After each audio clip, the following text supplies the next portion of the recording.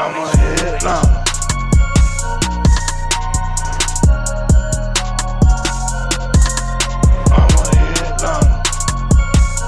Here we go. What's up, y'all? I am Chris Chalice. Welcome back to the show, baby. And we got Jake, we got Ethan in the house. What's going on, fellas? Well, no Kyle tonight, or this week. I guess we should say it is his daughter's birthday. Whether I was supposed to share that news or not, I don't know. I didn't ask, and I really don't care. But usually when that happens, the doc is quick to pop up and rearrange whatever plans he has to join us here on this beautiful podcast week. Yeah, I'll be honest. I was enjoying the 4-H fair in my local hometown of 5,000 people. Oh, Lord. You guys ever heard of a 4-H fair? Never. Hell no. Okay, so 4-H is like how do I describe this? It has something to do with cows and horses and stuff, right? So it's like showing animals is a part of it, but it's also like there's baking sections, which is awesome. Where you there's bake like the art. animals that you just saw. No, you don't bake the animals. Okay. You like show the animals live. Okay. And then there's like art involved, like robotics. There's plants. It's a very like agriculture related fair, but the big part is the animals. But the problem is that I did not. So this goes on every year, and in the Midwest, it's like all over the place. All of these local counties have these 4-H fairs, and then they go to state, and like the state fairs that you go to, like the state fair is part of this like project of showing animals. Okay. Like that happens at the state fair, but a lot of people don't realize that. They just go for like the rides and the concerts and stuff. Food. So the problem is that I was never like a 4-H kid. It's like, and it's children doing this. The children do all the work. So you just have kids in cowboy boots just running around everywhere. It's actually kind of incredible to witness. So it's a sweatshop is what you're saying. Yeah, so basically. Kind of. So Okay. Perfect. the problem is I didn't do the 4-H. I just went to the fair because I'm fat and I like fair Baked foods. Yeah. I like fried foods. And so it's a great place to get my favorite thing, which is lemon shake-ups, but also like funnel cakes and cotton candy and stuff like that. My wife, though, was like the 4-H president. Like she was like the head of the kids. And so when we roll in, we're like royalty. Like she knows everyone knows her. It's very prominent. Bougie. Does she have a tiara and everything? She doesn't. sash She wasn't thing? the queen of the fair. that's That's all a I- different, that's all totally different section. She was the president of the whole. So does she have like a thing. pin or something? I don't really ask. See, this is the problem when you go with somebody that's like was like in it.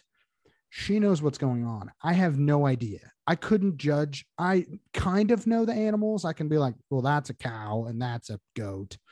And this, I think, is a sheep. It could be a goat. They're kind of hard to tell when they don't have horns. So whatever, goat, sheep, who cares? There's bunnies, chickens are involved. There's pigs, but the problem is that I have no idea how any of these things are. Everybody gets a ribbon. There's ribbons everywhere. I have no idea which ribbons are important and which ribbons aren't. Damn participation awards. Get rid of that shit, man. So many ribbons, dude. Someone's got to win, man. We play to win the game. I think there are winners, but I have no idea how to Fuck. tell because everybody gets a ribbon. I'd be so kicked out of this 4-H club already because I'd be opposing everything. Is it true that you just milked a goat for 20 minutes tonight, but didn't get anything because you found out that it was a dude goat afterwards and you were just jerking him off the whole time? No. Oh, it's not true. No. There's no truth to that story. But it That's is the buzz funny on watching Twitter, the- apparently. The thing I can is start like, that rumor. the kids roll around with like whips. It's kind of barbaric a little bit. Like Oh, Jesus. when they're man. showing them, they freaking stranglehold them to keep their heads up and stuff. Like the kids like manhandle these large beasts. Which is pretty impressive, I guess, but some of the kids are like 4. So it'd be like a 500-pound pig and there'd be like this 4-year-old. So like, how hard can it be really? If it's like 4-year-old can do it, can't be that tough.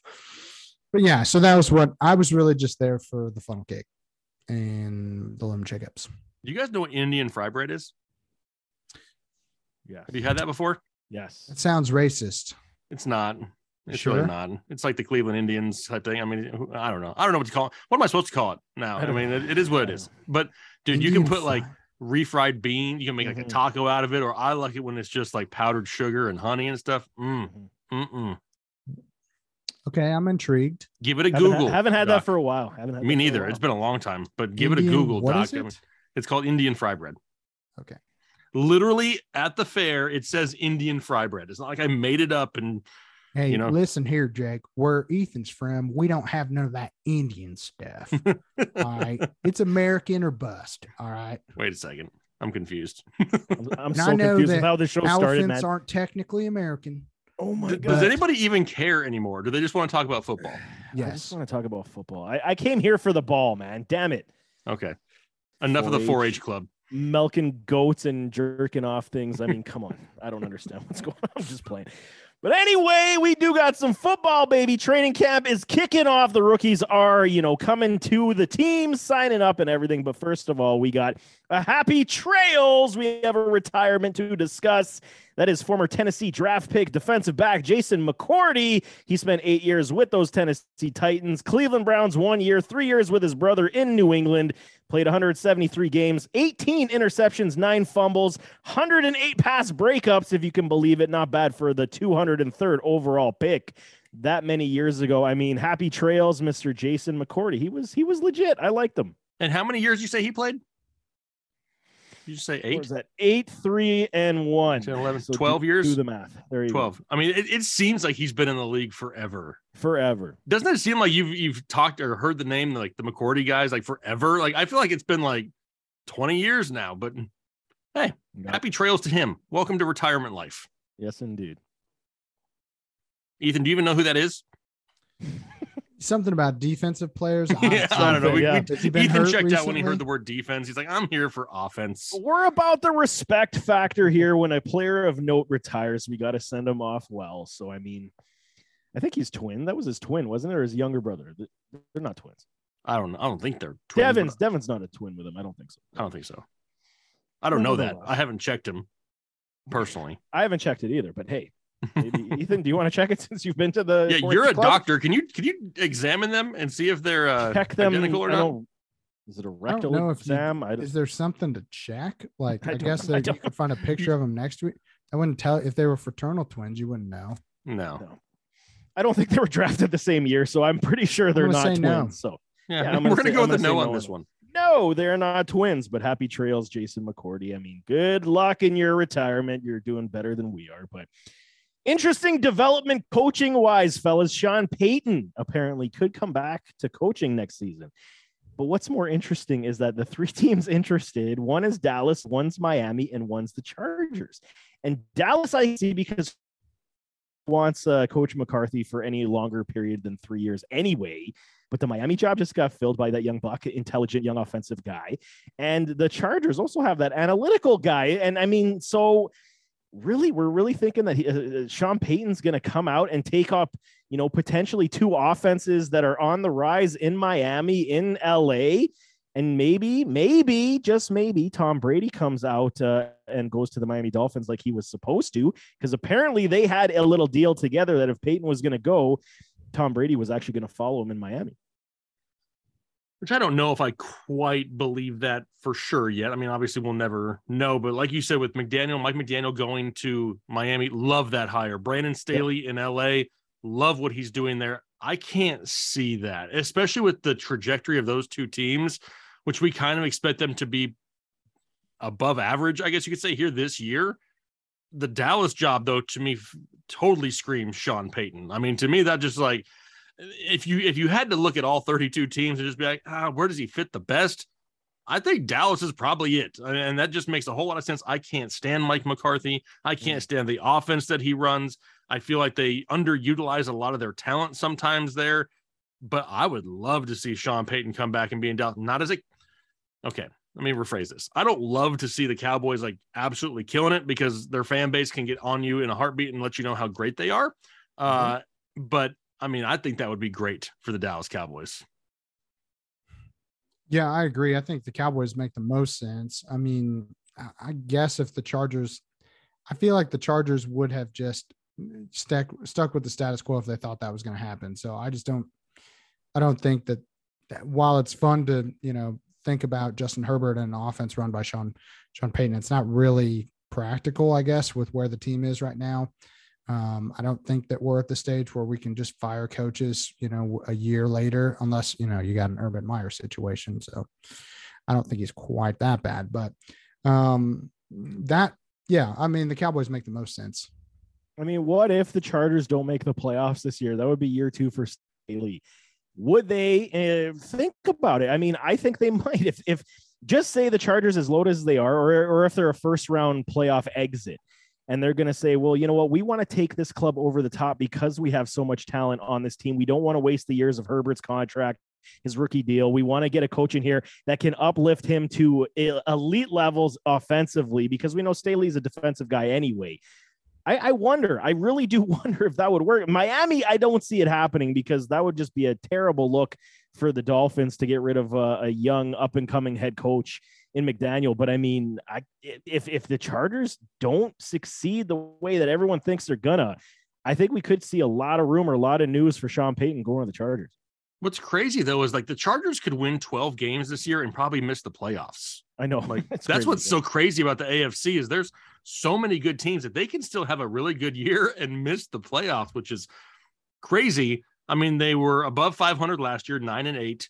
I think if they're anywhere better than that, 10, 11, 12 wins, I don't think they even consider it. I mean, it all just depends. I mean, when you look at the division they're in, is a coaching change from Brandon Staley to Sean Payton going to put them over the top to win that division? I mean, it might. If they're out there winning 12 games and they're putting up 30 plus a game, I mean, what is he really going to add? If they go out there and they totally suck it up and can barely score points with all that talent, then I think we have ourselves a problem. Now, if Peyton's offense were to go to LA, I don't know if I would be able to stand up and walk if anybody said the name Austin Eckler after that, because that dude may end up with like 150 receptions a year. Yeah, that would be pretty sexy. I'd be okay with that. I mean, from a fantasy perspective, I would love it, but I'd love it for the entire offense personally. Yeah, but here's the thing: look what Drew Brees was now. No, I know. I don't either. But I mean, it's one of those things. It's kind of like when Chucky went to Tampa Bay to take them over the top to win over Dungy. And it's kind of, I'm not even comparing Staley to Dungy. I'm just saying it's kind of reminiscent in that sense, where the team wants their guy because they want to take the team over the top to the next level. Maybe Staley is this guy. Maybe, I mean, he does some dumb shit on those 4 downs. He loves to just gamble on all 4 downs. We saw it all season last year. But I mean, Sean Payton, what he was able to do with a Drew Brees. Yes, that would be crazy pressure for him to come in and replicate that same success with a Justin Herbert, but the talent is there. So I think it'd be relatively easy. And for me, if Staley, even if they go 12 wins, make it to the playoffs or in our first round exit, I think that could open the door for this thing. Anything further than that divisional round, AFC Championship, I think that they won't really entertain that option. I'm still crossing my fingers for Dallas. Yeah, fair enough. I like it there too. I think if he goes to Dallas, you're an immediate division contender. Like that division is really up for grabs for like the next few years. It should be Dallas, but I can't look at it and really say that right now, especially with no Amari Cooper, no Cedric Wilson, and Michael Gallup coming off a torn ACL. They're not exactly going to go out there and just set the world on fire offensively to start the season, especially since you got the likes of like even Philadelphia. I mean, okay, so none of us really think that Jalen Hurts is a great quarterback, at least throwing the football. Understood. But you still got A.J. Brown and Devontae Smith and Dallas Goedert and Miles Sanders and every other running back on the roster. There's plenty of offensive weapons there that even if Jalen Hurts takes the smallest step forward in the passing game, they could easily leapfrog the Cowboys this year. Can I add a dark horse candidate here? Uh-oh. Jake, this one might hit a little close to home, but what about the Cardinals and Cliff Kingsbury? If they underperform for a third year, especially, putter out at the end like they have the last 2 seasons. I mean, we've seen Sean Payton work with a quarterback that wasn't the tallest dude in the world. I mean, Drew Brees was not your, stereotypical huge quarterback. Could you see the Cardinals being an option if they move on from Cliff Kingsbury? I could see the Cardinals wanting that. I don't know if I could see Sean Payton wanting that. Mm-hmm. Okay. For the simple fact that the division that he's going to have. I guess I kind of look at this a different way. Like, that's why I even said the whole Dallas things, because you immediately go to a job that you have a chance to win a division. If I'm Sean Payton, I don't really have much more to prove, like resume wise. I just want to go somewhere and have the best chance to win. And even though I'm a hometown Cardinals fan, like, I don't know if that's the place I'm choosing unless you know that you have some guys lined up that are going to come there with you and make something happen. I can't see him wanting to do that. From a Cardinals perspective, though, I would be very much, joyed to see Sean Payton on the sidelines. That would be crazy, man. But it's true. I mean, when we're talking about open positions, it is likely Dallas more than anything based on the teams rumored.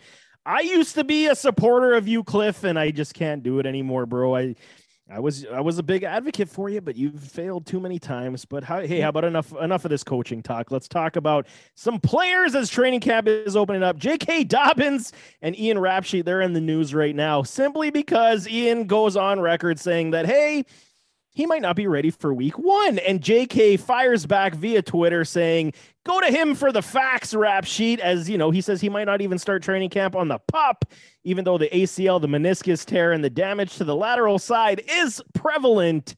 I mean, what are we thinking? Is this just, JK trying to pump his own tires to say that he's healthier than what he is? Or is Rap Sheet the one that's actually telling facts from the team?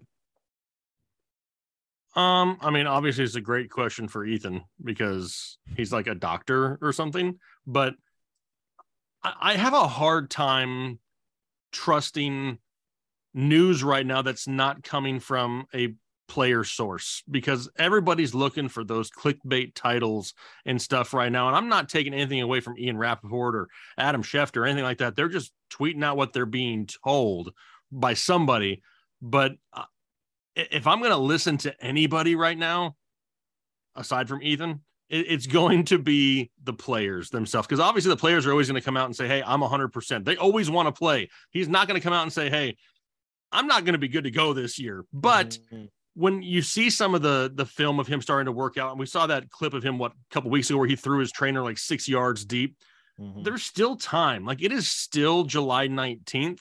And even though the timeline may not be perfect to where he is 100%, I still am of the opinion that I'm going to listen to what JK says. And if he says he's going to be good to go up until further notice, that's what I'm going to go off of. But Ethan will tell us to do the right thing.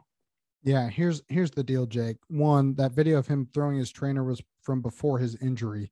It recirculated. Look at the lies that JK's spewing on Twitter. It recirculated wow. This year. I have no idea why. Wow. But that happened last summer, so before the injury. So we'll clear that up right away. We haven't really seen much at all from J.K. Dobbins' recovery from no Instagram videos, no progress. So it's hard for me, like as a medical professional, to tell you where he is in recovery outside of him telling you, no, I'm going to be back. Like, don't listen to the smoke. Don't listen to this, which has some weight. But here's the thing is that no NFL player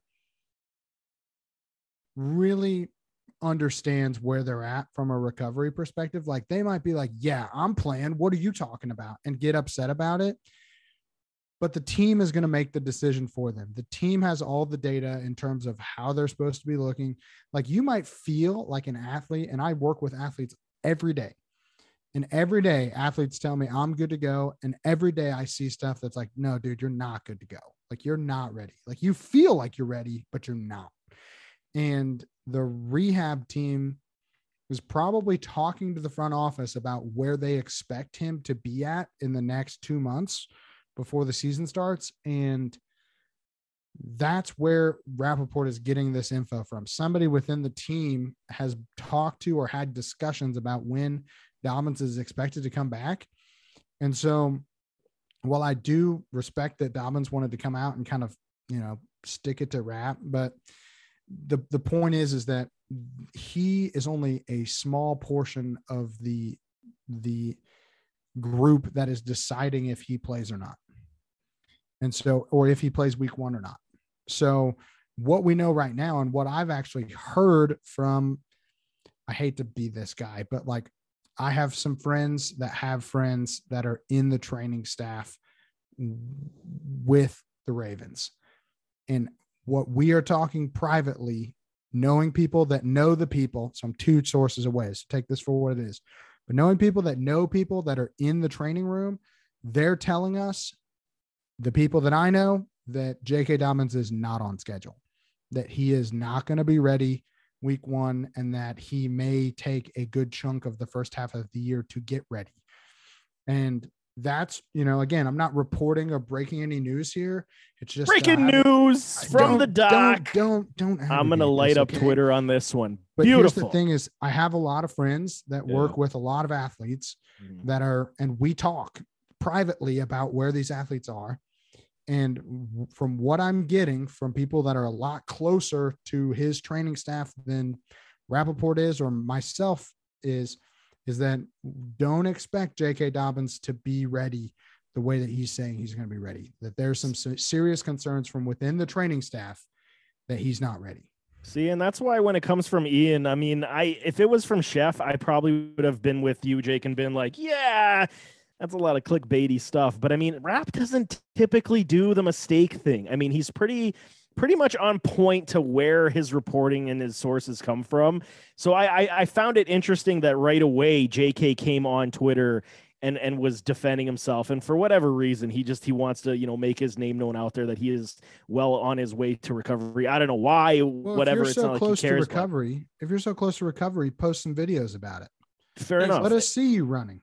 Let us see you doing, because you should be a normal timeline. And that's pretty bold for him to say to being back. And that's pretty bold for him to say that he might not even start camp on the PUP. So then he's basically saying he's good to go next week. Next week he's good to go. And see, it's not like he just let me see some videos. It's not like he had just one tweet with Rappaport though either. It was like he went on a couple times, and he even says here, I would post videos, but I want all you fake ass doctors and people who have never spoken a word to me to see what me and Jesus been up to on the biggest stage. Yeah. Like, it's just something about that that's like, is he going to be 100%? No, I could see that. Right. But is he not going to be playing week 1? Like, I don't know. I just don't know why he would double down, triple down, quadruple down, and continue to say things like, how come nobody got to him? It's like, dude, shut up. Like, no, you're not.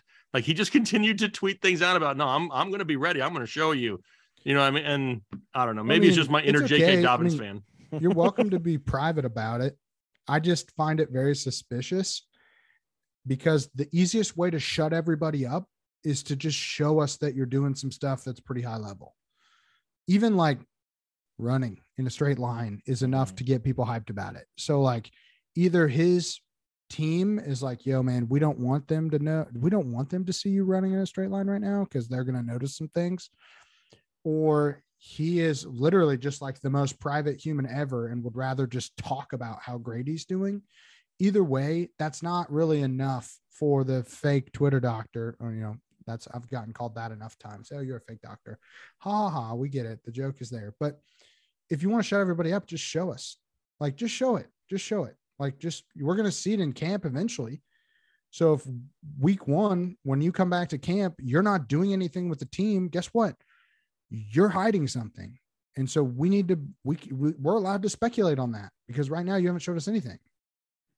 So it's That's interesting stuff. That's my job. It's interesting stuff, because I gotta say, I'm getting higher and higher on Mr. Tyler Beatty. I mean, he looks good to me. And with JK and Gus the Bus potentially not being fully healthy, we could have a Mike Davis, Tyler Beatty. I keep messing that boy's name up. Backfield, and I mean, get ready for that. But hey, it's interesting stuff. We will get to see if JK is going to be running next week. No kidding, but. More importantly, though, is if he's not ready and he is missing time to start the season, Lamar Jackson and Rashad Bateman are going to win fantasy weeks for people, because they're going to be, and Mark Andrews, because they're going to be touching the ball so much every single week. Lamar's going to run for like 500 yards in those first couple weeks. And honestly, it sounds crazy, but he could easily have 100 yards rushing a game, 2 or 3 receiving or passing touchdowns going to Andrews and Bateman every single week, because that's all they're going to have. Yeah. It's interesting. It definitely is. But what's not interesting is Uncle Lenny is turning into Uncle Beefy, man, because this guy, I don't know what, man. Went on the all butter diet and just he beefed up to like what 30 pounds, 260 pounds to a mammoth 260. This man is. He looks like a damn defensive tackle. You've seen photos of this man. The Buccaneers coaching staff, they're not happy. And I mean, okay, fine. We understand you can shed 30 pounds rather easily for a pro NFL athlete in camp. I get it. But I mean, Lenny says he's ready. He's going to be ready week 1. What do you say? I'll see y'all week 1. But I mean, this concerns me just a little bit because a guy who's aging, who has lost a step in his wheels, he's definitely not as fast as he used to be. I'm starting to like me a little bit more Rachaad White every single day that this is happening. And I think, you know what, if I get my running backs good up top and early in the draft, I'm definitely going to be pegging Mr. Rachaad White later on. Well, what's weird is like even Fournette came out though and said that last year during games he was weighing at 240. Yeah. So they reported at 228, and he said 240. Mm-hmm. I mean, I'm a big dude, so I can say this. Like, I know he is like 2 weeks of cardio and 3 massive morning dumps away from making weight. Okay. So I mean, it's just different. Did he eat well this offseason? Sure. He got extended. He got another contract. He probably ate, pretty good the last couple months, but am I worried about that? No, I'm really not. I mean, this is not the type of guy who's known for his straight line speed. Like, that's not his game anyway. He's going to plow some people over. He's going to run between the tackles. And more importantly, he's going to catch so many check down passes from Tom Brady that it's going to be just fine. With Evans out there, going to be the sole, defensive coverage of where they're going to have to pay attention to. With Godwin not going to be there to start the season, I don't care about Leonard Fournette. I mean, until he shows up looking like Eddie Lacy, like, I'm just not that worried about it. The guy is he's still in good shape. Could he lose some pounds? Absolutely. But he's in Florida for the next 6 weeks in that stupid humidity. He's going to sweat out a lot of weight and be just fine. Yeah, I mean, it is a little concerning. He's getting a little older. We know it's harder to just throw that weight off. But I still feel like it's not a story until it's like 2 weeks before the season and he's chunky. Yeah, if we're in the preseason games and it's like week 2 of the preseason and dude has he's not playing because he's chubby. Like, that's the only thing that concerns me is just there is some correlation with the being overweight and doing high rep, high intensity exercise and the risk of, soft tissue injury. And he does have a little bit of a history of ankle issues, and he needs to take care of himself from a health perspective going into this later half of his 20s, because this is, and I'm not predicting this, so again, don't get on me about this, but Achilles injuries are most commonly found in the first few weeks that you ramp up activity. You're at a higher risk if you weigh more, and you're at a higher risk in your late 20s versus your early 20s. So, that's something that I'm not saying that he's going to have an Achilles injury, but any type of soft tissue injury, could derail his season really quickly. And if he's already at 260 and has a soft tissue injury, how's he going to break that? How's he going to work that weight off? That makes it a lot more challenging. So I'm kind of on Chalice's bandwagon here with White. I mean, I think you need to at least have him on your radar as somebody that's worth picking up, stashing for a few weeks here, especially if you're drafting really early. See what happens with Lenny. If Lenny comes back and he takes the weight off and he's playing out of his mind for the first month, yeah, then you can drop White. But the first few weeks here, like, I would probably hold on to him. And I mean, for a guy who's 27 is kind of where I'm going. He's 27 years old now. I had to go back and look at the combine when he ran. He was 240 at the combine, ran the 4.51. And I mean, that's lightning bolt speed back then. And we know that his speed has dropped off as the years have gone on. And that's fine. I mean, he's not the same Lenny he was when the Jacksonville Jaguars took him. I get it. Okay. But the weight does concern me. And it's almost like this guy, it's certain players that don't care about football, and you can kind of see it. And Lenny's feels like one of these guys. I don't know him intimately to understand where he's at football wise, if he cares or if he doesn't. But as a person who watches football and analyzes it and sees, he's one of these guys. You just feel like he doesn't really care about the game anymore. He's there just to get his paycheck. He's playing with Tom Brady. Likely will win a Super Bowl again, potentially. He's gonna have his games where he's leaned upon. He's going to score a couple touchdowns here or there, but is he somebody that we can continuously trust anymore? And you guys know me. I was a big Leonard supporter, and I was all on board the last 2 seasons, thinking he's going to be the next best thing. And I don't know, man, these are the type of things. It reminds me of that one defensive tackle that ballooned up. What was his name? He went to Washington from Tennessee. He was just like 800 pounds, and he was done after he signed that monster deal, but whatever. But I know this concerns me, and I mean, for me, it is definitely Uncle Beefy, and I think I'm going to switch his name up every time I talk to him, unless I see different.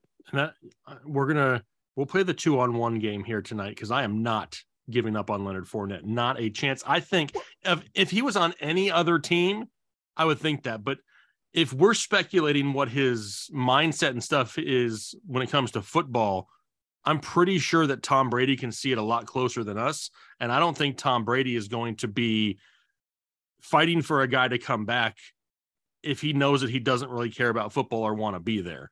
And the fact that Brady basically somewhat sabotaged his visit to the New England Patriots and had him brought back to Tampa Bay is enough for me to know that, hey, that's the guy that Tom Brady wants. He sees something there. He wants the veteran presence. And I will gladly sacrifice a little bit of speed, because I don't draft Leonard Fournette for his speed. I'm drafting Leonard Fournette for his 65 receptions, his 1,200 total yards, and his opportunity for 10-plus touchdowns. And I still see that regardless of what he weighs right now. Do you still pick him at 207? Probably. As of today? Yeah. I mean, it depends what I took in the first round, but yeah, I don't see why not. Okay. I could see myself taking him depending on how the draft board falls. Sure. If you're in a draft, everything changes from the draft board. I completely understand that. But if we go heavy running back early, and all of a sudden you find yourself the back half of the first and 10 running backs have gone, I wouldn't be opposed to taking Leonard Fournette at the 201 or the 202, knowing that I'm not going to have a chance for another long stretch of picks to get another running back. Okay, so Leonard Fournette or Saquon Barkley. They're 207, Barkley's 211. I'm still going Leonard Fournette. Wow, you're crazy. I can't. Nope. Can't do it. I won't do it. Can't stop, won't stop. That's all right. Nick Chubb or Leonard Fournette? I still have Chubb higher than Fournette. Yeah, okay. I can't go that high. Okay. I mean, come on now. I gotta have standards here, Chows. I'm saying, I'm just wondering, Alvin Kamara or Leonard Fournette? Oh, Leonard Fournette in a heartbeat. Okay. I won't even touch Kamara this year unless we hear about his. So say no suspension. Oh, if there's no suspension, then that changes things. Different story. Then I'm Okay. going Kamara. But Okay. if we don't know at the time of a draft, I'm not even touching Kamara. Your boy Zeke Elliott or Mr. Leonard Fournette? That is super close, but I still have Lenny higher just because he's going to catch Okay. so many balls. Okay, I had to test it. I wanted to see, and we got an answer. I mean, Ethan, you taking him at 207? Probably still. I wouldn't take him over any of those dudes you mentioned. Maybe Saquon. Man, I can't wait till Saquon punches everybody in the damn junk today or this year. You said that last year. I did say it last year. It's coming I'm on again. Saquon. Okay. I'm just saying, like, that's where we're having a discussion, is that Saquon. I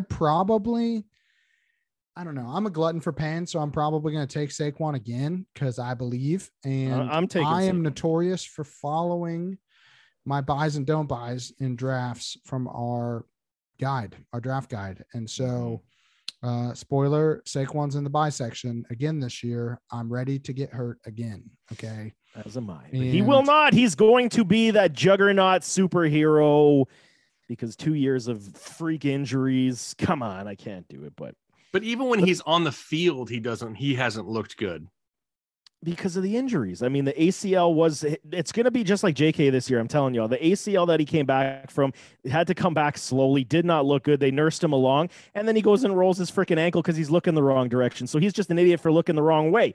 Look the right way and things will go fine. I think that we got to use his first 2 years as the standard over these last two. I think it's unfair in my opinion to say that this is what we should expect from a Saquon these last 2 years, because injuries just filled his entire, outlook, and it didn't pan out. And then the way the Giants were, I mean, we would all fail under Jason Garrett. I mean, let's just be real. Okay. And then going to get Judge. I mean, come on, no good.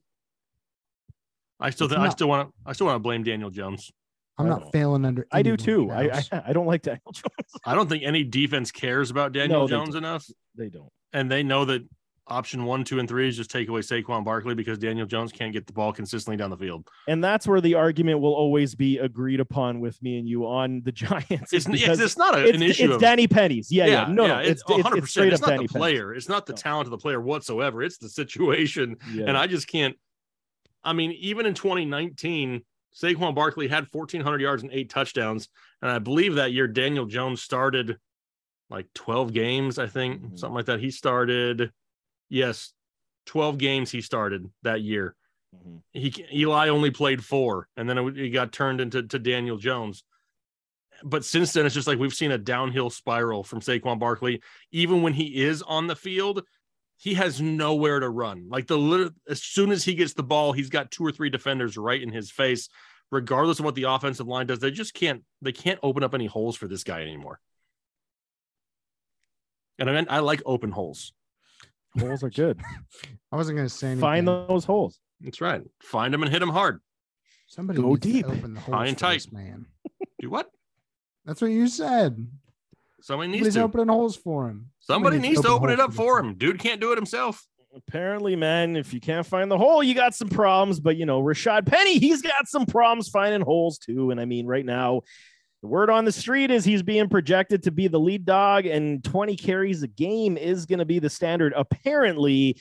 But this is what I found interesting is Travis Homer and DJ Dallas are looking to be the third back duties, gain the third back duties this year. So I'm like, y'all forget about your rookie Kenneth Walker, the third. Like, who is reporting these beat writers? Who's giving all the, info to these beat writers right now? Because, okay, everyone's going to talk about Rashad Penny because he's got talent. I get it. I like his talent.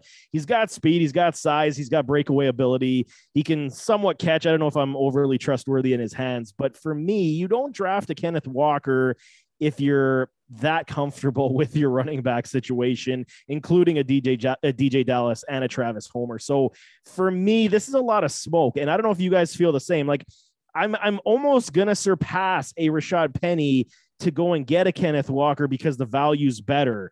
But I think it is. I think that he's going to be able to overtake Penny without even an injury.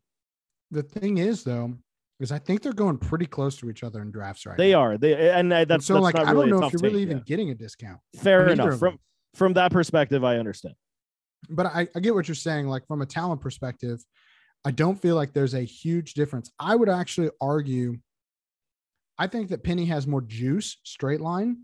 Yes. But I think that Kenneth Walker is a better pure runner in terms of, I think he does more than just cut up field and outrun everyone. Correct. I think he is a much better grinder between the tackles, which they're going to have to do because they ain't scaring anybody throwing the ball. At least not with the quarterbacks they have right now. Now, if Jimmy Garoppolo were to get traded there, then we might have a different conversation. But I think that I think they're both going to get plenty of opportunities because I think this team is going to run a bajillion times, whether it works or not. I'm still going to go Walker over White. And for me, it may not be as close because we have Rashad Penny, who's proven that he can't stay on the field 16, 17 games. They have the draft capital there with Kenneth Walker. We know that he can handle all 3 downs. And for Rachaad White, I'm not taking anything away from Rachaad White. I don't see Tom Brady at this point of his career being, putting all the faith and trust in a rookie running back in that backfield. I think we see, if anything happens to Leonard Fournette, I think we see a little bit of Giovanni Bernard kind of sprinkled in, who at times performed last year. Keyshawn Vaughn, very little. Not I'm talking like maybe 3 touches. I mean, but just the whole season. Maybe. Yeah. It's just one of those things where it's not going to just be, hey, something happens to Fournette. It's 100% Rachaad White. I can't see that happening in Tampa Bay. I would see them totally abandoning the run altogether before I would see that. It just doesn't make a whole lot of sense. I don't know. I like the talent of Rachaad White. I like what he could potentially be at times. But if I'm looking at just this year, I will bank on Kenneth Walker getting more touches and more opportunity than Rachaad White. I got no disagreement. I think Kenneth Walker in the Seattle offense, and we've seen like that. You're telling me that you're going to workhorse Penny with the no quarterback situation when he had a Russell Wilson before you tried to workhorse him and he still got injured? There's no way in hell his body's going to hold up. I don't care if he says he's in the best shape of his life. I need to see that. That needs to be proof on the field before I go and invest in a Rashad Penny. But Kenneth Walker, man, I mean, he is the legit real deal. He's not going to be your elite running back in the NFL, but he is going to be one of these guys, in my opinion. He's going to have that 7-8 years of very quality level play and statistical achievement. Like, that's how good I think Kenneth Walker is. He's going to be able to be leaned upon. He can take the punishment. He goes inside, outside. He's got enough juice to get, to break away. Is he going to get caught majority of the time? Sure. But I mean, he's got enough where Penny is your guy that, like you said, Ethan, he is a straight line speed guy. So if you're building a tandem approach where both these guys are going to run the ball 15, 16 times, because you're going to have to run 30 times a game to try to keep the control and keep defenses or keep the other offense off the field, I think Kenneth Walker's a great pick for you fantasy football wise this year. I love it. And just so you know, right now, I've currently turned on Leonard Fournette's Twitch stream and I'm watching him play Call of Duty. There you go. He looks like he's in pretty good shape. Yeah. Yeah. And he's eating chicken wings. Yeah. Yeah, he's eating chicken wings. I cannot confirm nor deny the chicken wings in the video. Is he running on a treadmill while he plays? No, maybe he's got one of those, those foot pedals that you see, like as seen on TV, things that late at night people put on their desk where they're like riding a bike under. Yeah, yeah. Shut up, Jake. I have one of those. I do too. Not really. Do you really have one? Yeah, man. It's called a QB. You don't use it. They're awesome. They burn. No way you use that, dude. You set it in front of your recliner. It burns calories while you're playing video games. It's awesome. I'm serious, dude. Anything to burn the calories, baby. Okay. Anything to burn the calories. I'm gonna have to see a picture of this thing before. I mean, just like with you guys I have to see it on the field first with J.K. Dobbins. I need to see you using that thing, playing some Rocket League. Dude, I will. Tell your wife to text me a picture. I'm not right now. Letting my wife text you because I don't trust you. Wow. What a dick. Wow is right. My God. But I don't know. Like I said, training camp has started. The rookies are coming in. And, one situation I'm really upset out that he got hurt was Kyren Williams for the LA Rams. I really thought that, he would have had a very solid camp. I comped him. I believe I'd have to go back, but I believe it was like a lesser Austin Eckler type. A very similar type of skill set, type of running back. And I think, already the beat writers are saying that Darrell Henderson is on his way out after this season because he's on the contract year, and Kyren Williams is going to be that next guy up in this rotation that's going to take that role. I really, truly wanted to see it. I think he broke his foot. So how long is a foot break? It's like 6 weeks? Depends on where he broke his foot at. I mean, it could be a Liz Frank type injury. Yeah, I don't remember seeing if it was. Yeah, I don't remember seeing if it was the Liz Frank or not. But I mean, I'm hoping he comes back before the preseason ends so we can at least see him on the field. I don't remember the exact date he broke that. I mean, you'll probably see him at some point this year. I don't know how much running he's going to get just with Akers and Henderson both being there. I actually like Darrell Henderson where he's going in drafts right now because I feel like we're just way overestimating what Cam Akers is going to be. And Darrell Henderson was serviceable last year. I mean, he can catch passes. He can run between tackles. I'm not convinced personally, and maybe I'll be wrong. I hope I am, but I don't feel like I feel like this is a situation where these two dudes should be drafted close to each other, similar to where Kenneth Walker and Rashad Penny are being drafted. And instead you have Cam Akers in like the 3rd, 4th, 5th round and Darrell Henderson in like the 12th, 13th, 14th round. And I don't feel like they're that much different given the circumstances of where they're at right now. And some people, I hope that I'm wrong about Cam Akers. I hope that, having a full year now or almost a full year of rest coming off the Achilles he's going to be okay. And he's back to what people thought he was, but I'm just not quite sold on Cam Akers being that dude. I didn't see it when he came back last year. I'm still personally not convinced that he's ever shown it. Some people I think we were projecting him and then he was like, oh, he got hurt, so we'll project him again. And it's like, you can't project him for what he was beforehand when we weren't even sure what he was beforehand. And then you're just going to ignore the fact that he tore his Achilles. Like, didn't we already learn that we can't do this with Marlon Mack and all these other dudes that have torn their Achilles as running backs and just never were a thing again? Like, did we not learn anything about that? Are we just going to just keep pounding our heads into the sand? It makes no sense to me.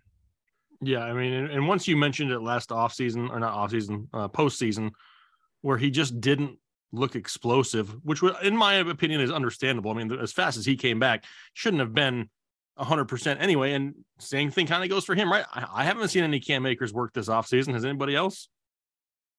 Not really. Like, I haven't seen a whole lot on him. You know what I mean? Kyron Williams, it says here that he should be back for the first phases of training camp later in the summer. Beautiful.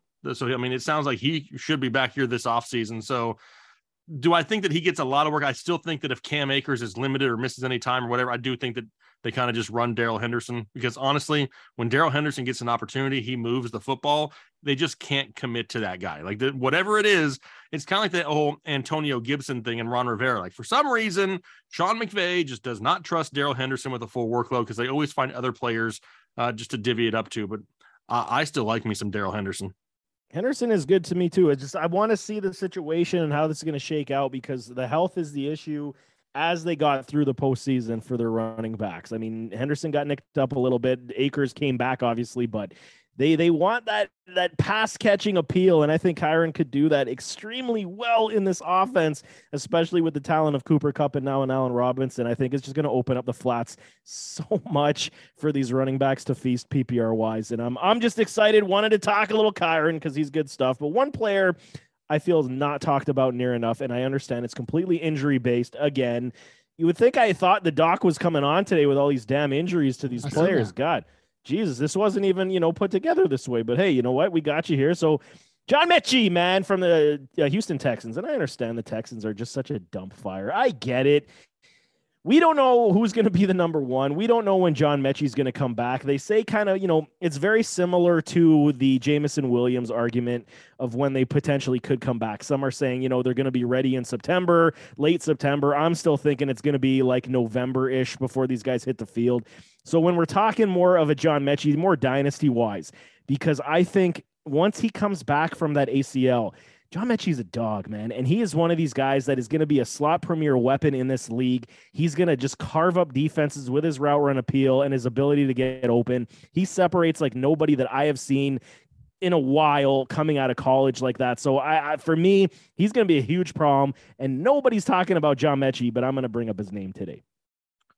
I mean, I love John Mechie. I still think Brandon Cooks is the guy in Houston. Sure he is. But yep.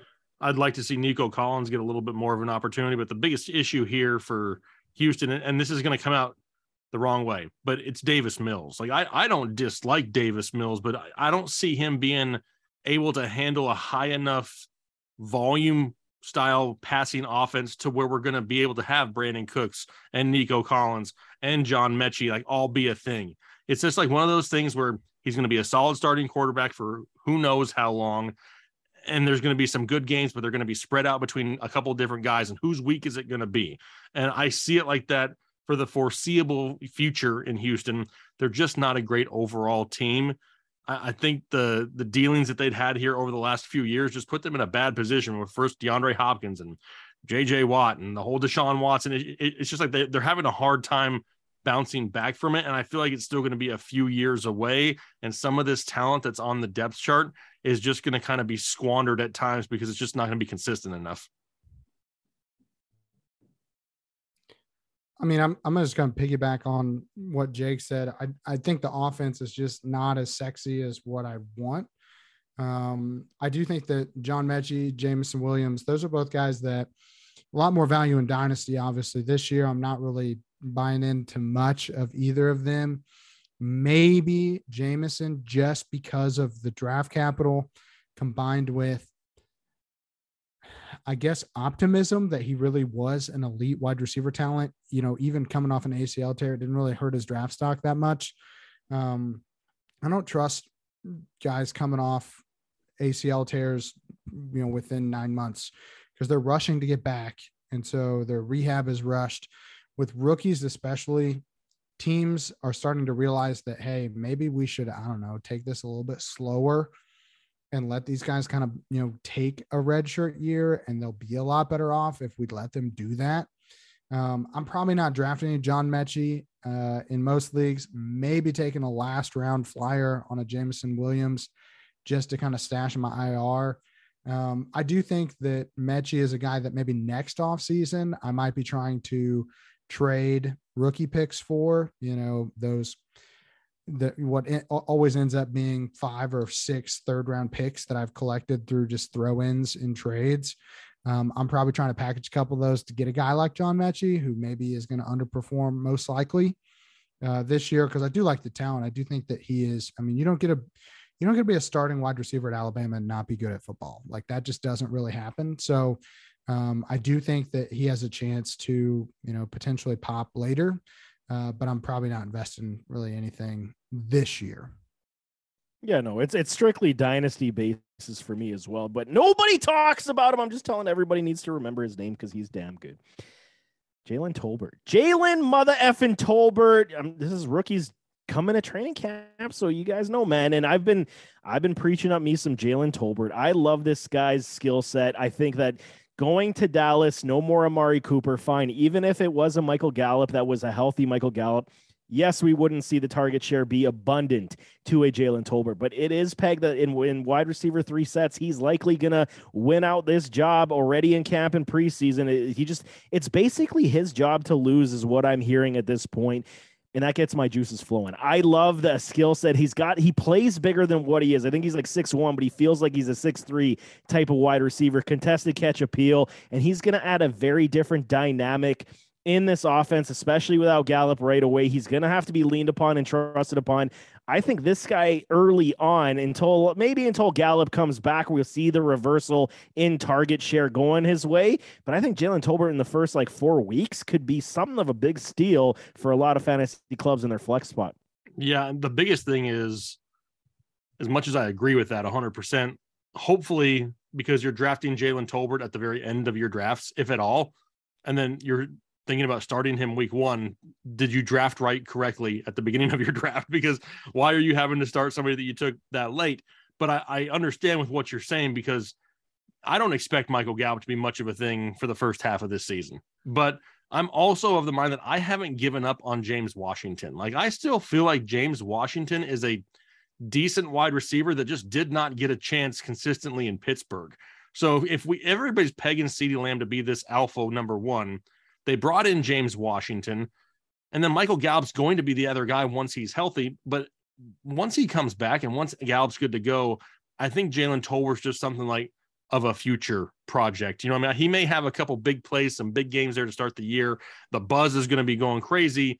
But like you said, once these guys get back and healthy, I just don't know if we see a whole lot of him, unless that maybe Michael Gallup has some sort of a setback or whatever it may be, or maybe Tolbert just comes out and absolutely kills it. And they're like, we don't even need Michael Gallup that much. I mean, it's going to take something to get to that point, though, because I still feel like they're going to be invested enough in Gallup, Lamb, and Washington to still get that first crack.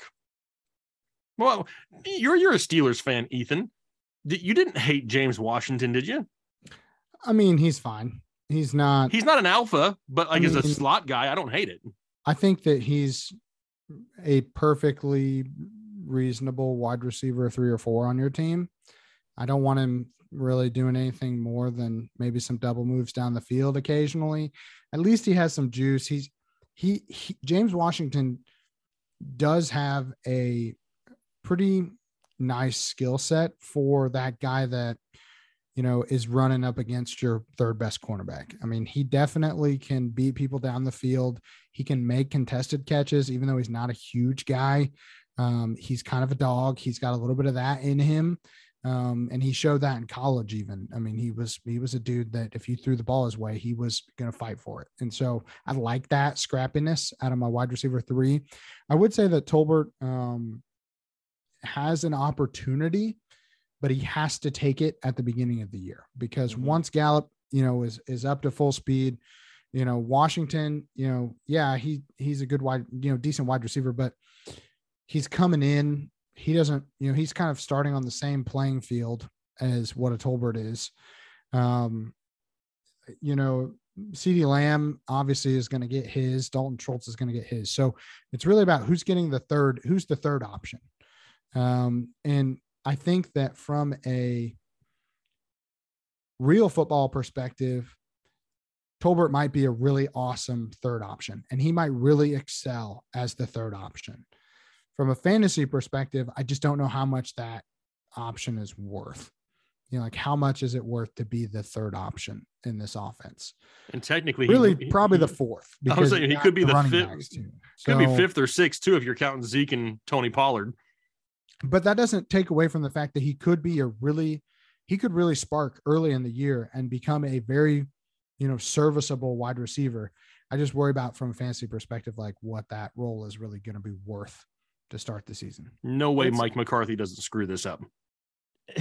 and that's always the damn caveat. We got to rely on Mike McCarthy, man. Hopefully Kellen Moore is going to be able to shut him down in anything in that respect. But the reason why I'm so interested in a Jalen Tolbert, because you don't have a wide receiver like him on this offense. And as good as CeeDee Lamb is, and we know CeeDee Lamb can catch anything that comes his way. And it's not, I'm not trying to say Tolbert's better than Lamb, no question.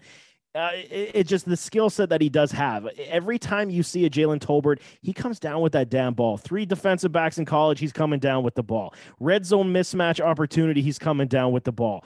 I don't dislike a James Washington, but I'm kind of over a James Washington at this point. I think that the Dallas Cowboys, they understood they needed a deep threat, and this is exactly what James Washington is going to bring the Dallas Cowboys, in my opinion. They need the field stretcher, help the run game with Zeke, get open a little bit more, and then, how many targets will he really get? They're going to test the defense maybe 3 times a game. James is going to be that guy, Lamb will be that guy, and then whatever else is left to have. But we won't know what a Tolbert is definitely going to be until after like week 1, 2. So that's what I'm saying. If you're taking him with your last pick in the draft, you got 2 weeks. And like Jake said, you're not drafting a Jalen Tolbert to start him week 1, because then you just totally fucked up your draft. But it's like, okay, stash him on the bench. You got some room. If he happens to, catch some balls and some touchdowns, then you got yourself a player that you can potentially have on your roster by week 4 that's gaining value and could potentially find his way into your starting lineup. And that's what's going to have to happen. I think he's going to, and what's crazy about it is he's not going to just have to have like a solid game. Like, he's going to have to pop off the first few weeks impact of the season. Games, for sure. Yeah. Yep. He can't just go out there and get 4 catches for 57 yards and have it be like, oh, this guy's, going to be he's going to overtake the third role in this offense. He's going to have to go out there and be like, oh my God, this guy is unstoppable every single week to really leapfrog that depth chart.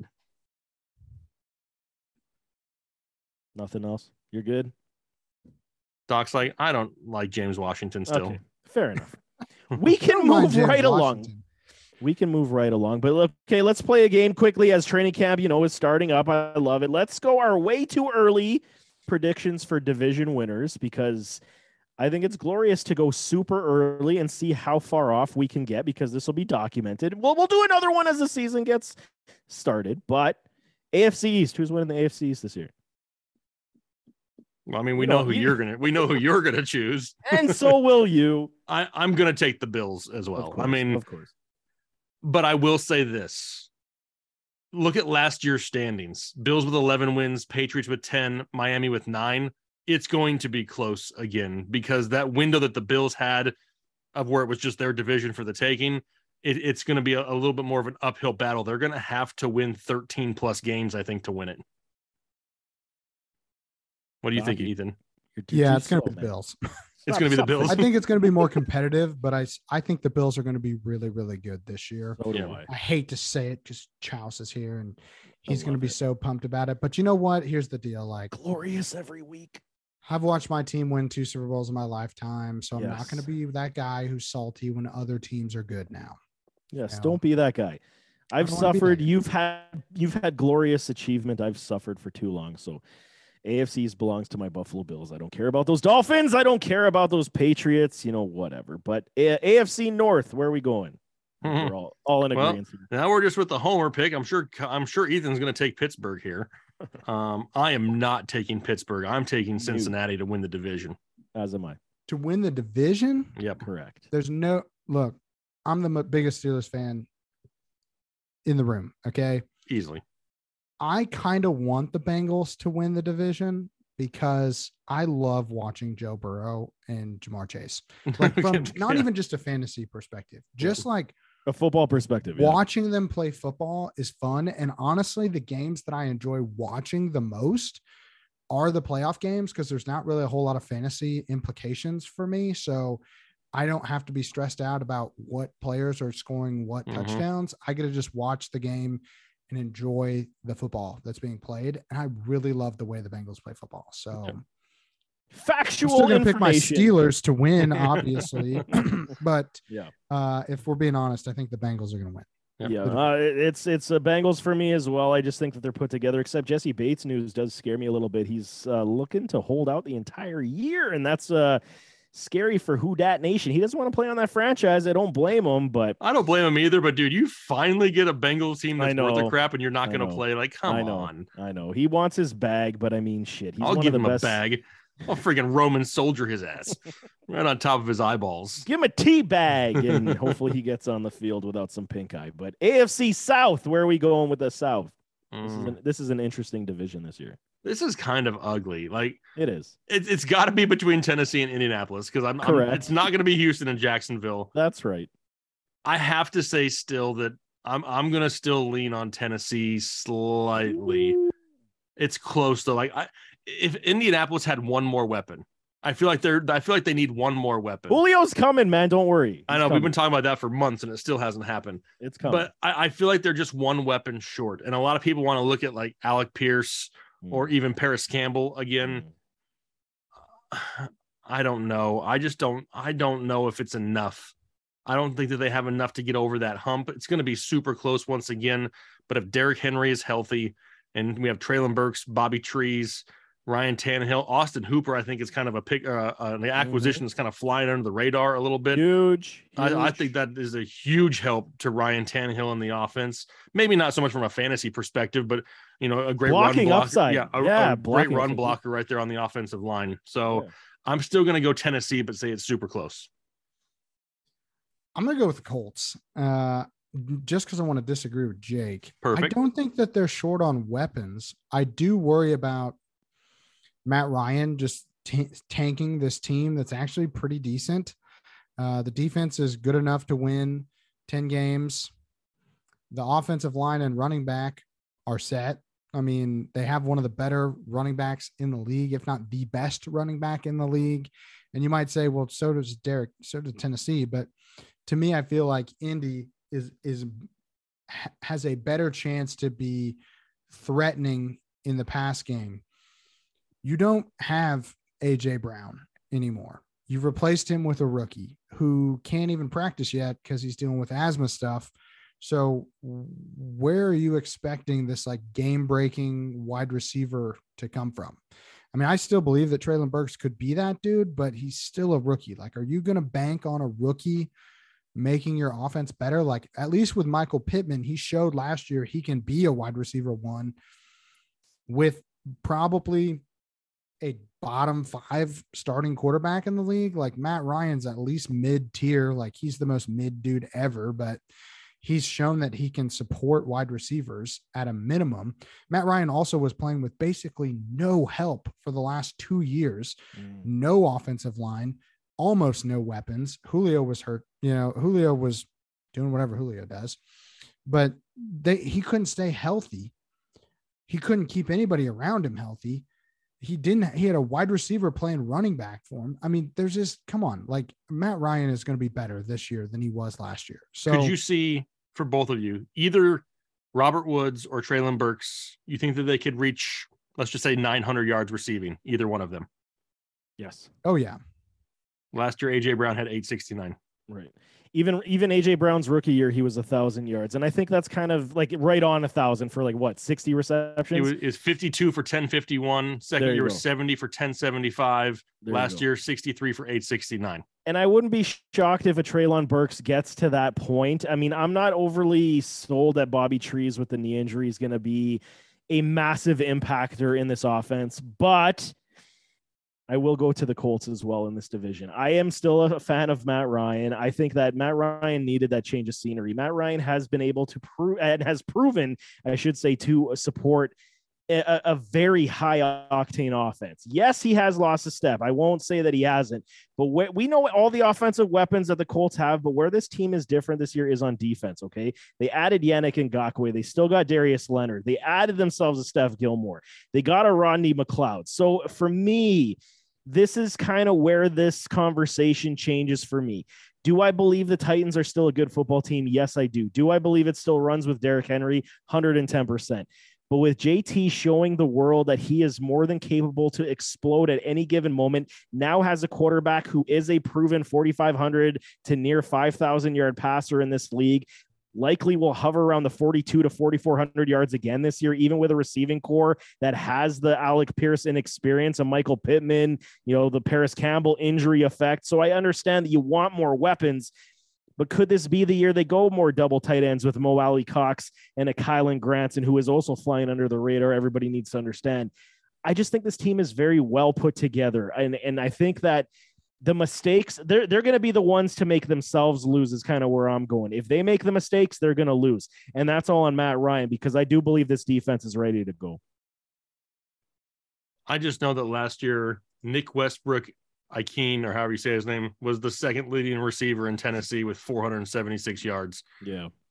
They're not a team that's known for the weapons on the outside. That's just not what they do anyway. So I have to think that Burks and Woods, number-wise, combined for better than what AJ Brown and Nick Westbrook, Ikeen did last year. Yeah, it's fair. I can't hate it.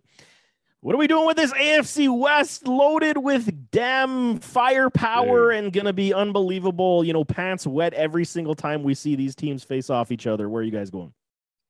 I mean, my initial is, to me, it's hard to pick against the Chiefs, but everything lines up for it to be the Chargers, in my opinion, this year. However, I kind of think like the quote unquote dark horse here is Denver. I don't think people want to give Denver enough credit. Like, I just don't think that you bring over Russell Wilson, you have multiple pass catching options. You have great running back duo there in the backfield, a veteran quarterback that's won Super Bowls. I mean, it's just like, I don't feel like, and a solid defense, I don't feel like people give Denver any chance in this division. And it would not surprise me if they end up winning it. But with that being said, I still pick the Chargers. This is the hardest one, I think, for me, because I think I could make a reasonable case for all four teams. Yep. Oh, yeah. All four teams have a good case. I mean, Kansas City, it's hard to just go against a team that's just consistently been at or near the top of the division for the last 5 years. The Chargers are ascending offensively and defensively. From a just talent perspective, they're just off the chain, young talent. Denver, Jake already mentioned, so I won't go into that. I mean, even Las Vegas, you can't just ignore the fact that they just probably got one of the three best wide receivers in the league on a team that went 10-7 last year. I mean, they won 10 games last year, and I could honestly see them being one of the two best teams again in this division. And I'd probably take them right now. I think they have the best chance to just be consistently above average game to game. I think that their floor is absolutely the highest of any of these teams. I don't know what's going to happen with Pat Mahomes. Travis Kelce's getting a year older. Who knows if Ronald Jones is the answer at running back? I doubt it. You lose Tyreek Hill. Kansas City's offense is going to take a little bit of a hit. The Chargers didn't really change much. They kind of went status quo here with their offense. I'm sorry, like, that offense was good, but you're really banking on, like, how much better can Justin Herbert be than he was last year? I mean, how much better can he be is he like, because if he's taking the next step, he's like MVP candidate. And so is he ready to do that? I don't know. Is the defense ready to do that? Can they stay healthy enough to do that? I don't know. Denver, I mean, yeah, I get what Jake's saying about bringing in, Russell Wilson. That definitely raises the floor for them.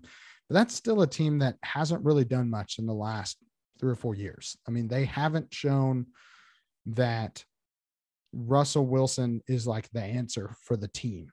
So I think I'm going to go with Vegas. I'll go out on a limb here. Wow. I'm going to say Vegas. I don't Hot hate take. I don't hate it.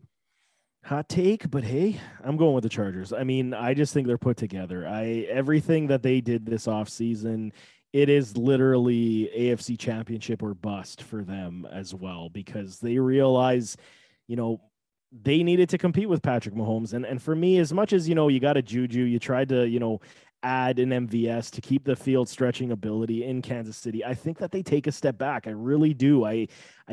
They're predicated on speed, and that Tyreek moments where he needed to bail them out. I just think the Chargers right now, that defense is going to give them so many more opportunities to get the ball back in Herbert's hands, and they're just going to be explosive, man. Moving to the NFC East. I mean, this is probably still the worst division in football, we want to say, but I'm probably going to still side with those Dallas Cowboys. I mean, I agree it probably should be the Cowboys, but something is telling me that this is the year that the Eagles kind of just win that coin flip. And it's going to be, determined end of the season, the last 2 weeks of the season, and I'm going to go ahead and go with the Philadelphia Eagles to win it. May not be pretty from a fantasy perspective, sure, but overall, I could see them winning more games. I think Dallas is going to win, but I do think the Eagles are going to be better than they were last year, but I still think Dallas gets them by a game or two. I agree. I think the Eagles will be good. I want to see those Washington Commies do something. I like the roster they're putting together in that offense, but NFC North, this one's going to be interesting because no more Devontae makes it a little bit better. Maybe this is a hot take. I don't know. I mean, I don't think it can be. Is it a hot take if you pick anybody but the Packers? Yeah, shouldn't be, right? Shouldn't be anymore. Okay, then I'm going with the Minnesota Vikings. Yes. I love what Minnesota has. I am excited to watch the new offense in Minnesota. I feel like a lot of people are looking at Minnesota and they don't realize that the offense is going to be different this year. Minnesota's offense was just so boring from time to time, and now it's going to be more up-tempo, more vertical down the field. Jefferson moving around, getting him in the slot at time. I love it. I'm going to go with Minnesota this year. Do it, Doc. Say it. Yeah. I'm going to go with Detroit. No, I'm just kidding. I'm just kidding. It ain't Detroit. It'll never be Detroit. Sorry, Kyle.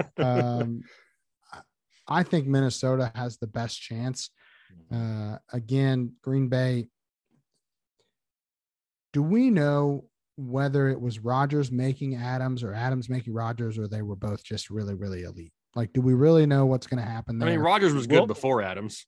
It's true. Exactly. So, I mean, I still think that Green Bay could very easily win 11 or 12 games just with Rodgers. But to me, I feel like Minnesota just has a way better team overall. Offense, defense, just across the board. I just think that their team is better equipped. You get another year of JJ, Dalvin Cook in a new scheme that hopefully will keep him a little healthier. I just think Minnesota makes the most sense. Yep. Smith back and healthy. Oh, good Lord. It's so nice. And Minnesota should be smiling because, I mean, it's going to be a wonderful season. Okay, I'll start there with Minnesota and Kirk Cousins, because this guy gets way too much hatred, man. Last 2 years in Minnesota, 2021, 4,200 yards, 33 touchdowns, 7 picks. 2020, 4,200 yards, 35 touchdowns, 13 picks. Going, his first year in Minnesota, 4,200 yards, 30 touchdowns. Like, this guy is the consistent monster in passing that nobody gives any respect to.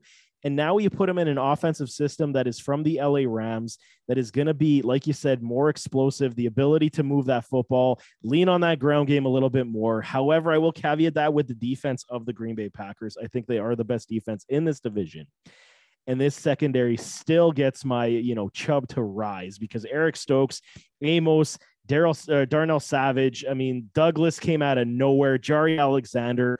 This secondary to me is probably And I don't think it's a bold take, the best secondary in the entire NFL. I think that all of them healthy together, they can shut people down, and they will show that. But with that said, I got to go with Minnesota because I think losing Devontae Adams and having Sammy Watkins as your potential wide receiver is not good for anybody's nerves. NFC South, obviously, we're going with Tommy Touchdown. I mean, kind of has to be, right? I don't see it going. It's definitely not going to be Carolina. Atlanta's not going to happen. The Saints, no, they're not going to happen. It's got to be Tampa Bay. And this one, I think, is probably one of the more clear-cut divisions this year. Yeah, it's Tampa unless something happens to Tom Brady. I mean, that's right. Yep. That's pretty much it.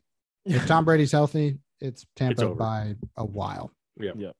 They're likely gonna sweep that division, the poor NFC South. I mean, I feel for everybody, but this is a tough one. NFC West to finish it off. Where are we going? Because there's a lot of good teams here still.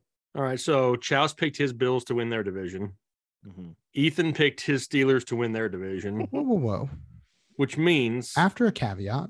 Okay, yeah, but you still said at the very end of it, you still wanted your Steelers to win, which means this is my home team division, and I'm not going to pick them to win it because I am a realist.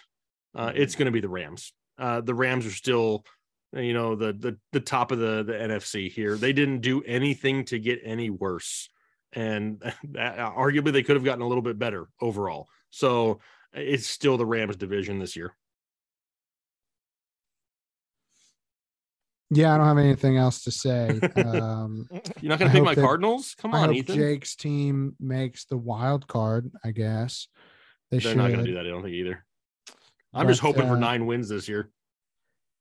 But I still think it's the Rams. And I honestly think the Rams have a good chance of making it to the Super Bowl again. I'm not going to lie about it.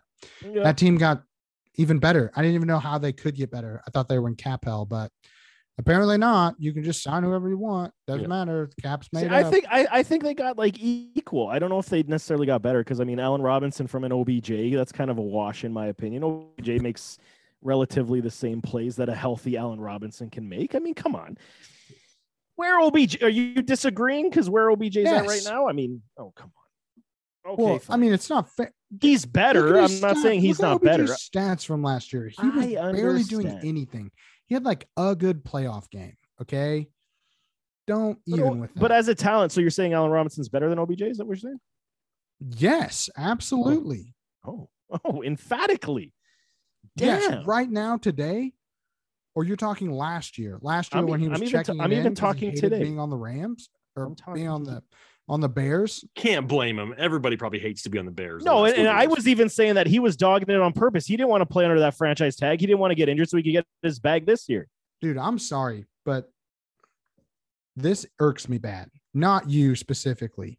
Fuck, let's do but this. Maybe you specifically. Let's do this, you son of a bitch. We collectively, the fantasy community, need to stop loving OBJ. Stop it. He has not been good in like 5 years. He hasn't been good. Because he's been injured. That's the whole thing. We don't do this to other guys that have been injured. We don't just, we just love this guy anyway. Like, I do. Okay, on Barkley. Love him, but like he's small. He's not explosive anymore. He's had 2 ACL tears. Like, I'm sorry. It's over. It's been over since he broke his ankle into a billion pieces when he was playing for the Giants. All right. Fine. Fine. Get over it. Okay, fine. Move on from this dude. We'll say everyone wants to be on OBJ's jock all the time. It drives me crazy. I feel like every year I come back and I'm like, hey, OBJ's not that good. And everybody's like, are you telling me OBJ isn't good? Yeah, he was good for 4 years. And then he got hurt. And then he got hurt again. And then he got hurt again. Then he got hurt 3 again. years. Yeah.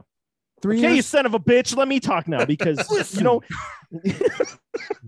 here's the thing. And I said it was basically a wash for skill set, not statistics, for skill set, because even when OBJ's on the field, he can still make plays when he's healthy. That's what I was saying as a wash. They lost Von Miller, but they got a Bobby Wagner. So are we saying that's a wash or that's an improvement? Not a wash.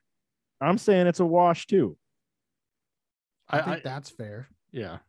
That's a fair wash. I mean, they were still really good. Sure they were, no question.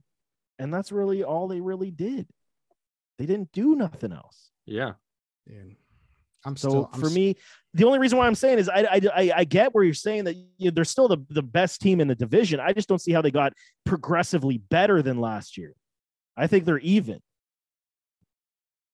And I can't really argue with that. They're okay. They got to be close. Oh, okay, fair enough. And I still think they're winning the division anyway. So the point is moot. I just was. Hey, they could have Odell Beckham with the torn ACL and still win this division right now. There you go. Fair enough. That's how they could have me with it because I still like Van Jefferson. Damn it. So do I. I've been supportive of Van for a damn long time. That's all Ethan is so hot and bothered right now. He is, man. The side of his face is red. He looks like Two-Face. What does he need to drink? What's that stuff, Chouse? I don't know. The lemon. No, my drink, the popsicle vodka drink. Popsicle vodka. Yeah. What's it called? Though it's called something. Vodka. I don't know. It's the Smirnoff drink. I don't know. I don't pay attention. Well, the wife had it in the fridge. I took it and it was fine. I wanted a change. Update: Jake was right. He was only good for 3 years. Yeah, of course, Jake was right. Give me a break. And then he was highly inefficient for 2 years. Yeah. Well, but he was really good for those 3 years. That's more years than Saquon Barkley was good. He was so good. By one. Fuck. I can't handle this show anymore. I'm out of here, man. Let's get the hell out of here. So on that note, that is the show. Thanks so much for tuning in. To all listeners, thank you for all the support. And until next time, stay safe and be kind to each other. I'm out.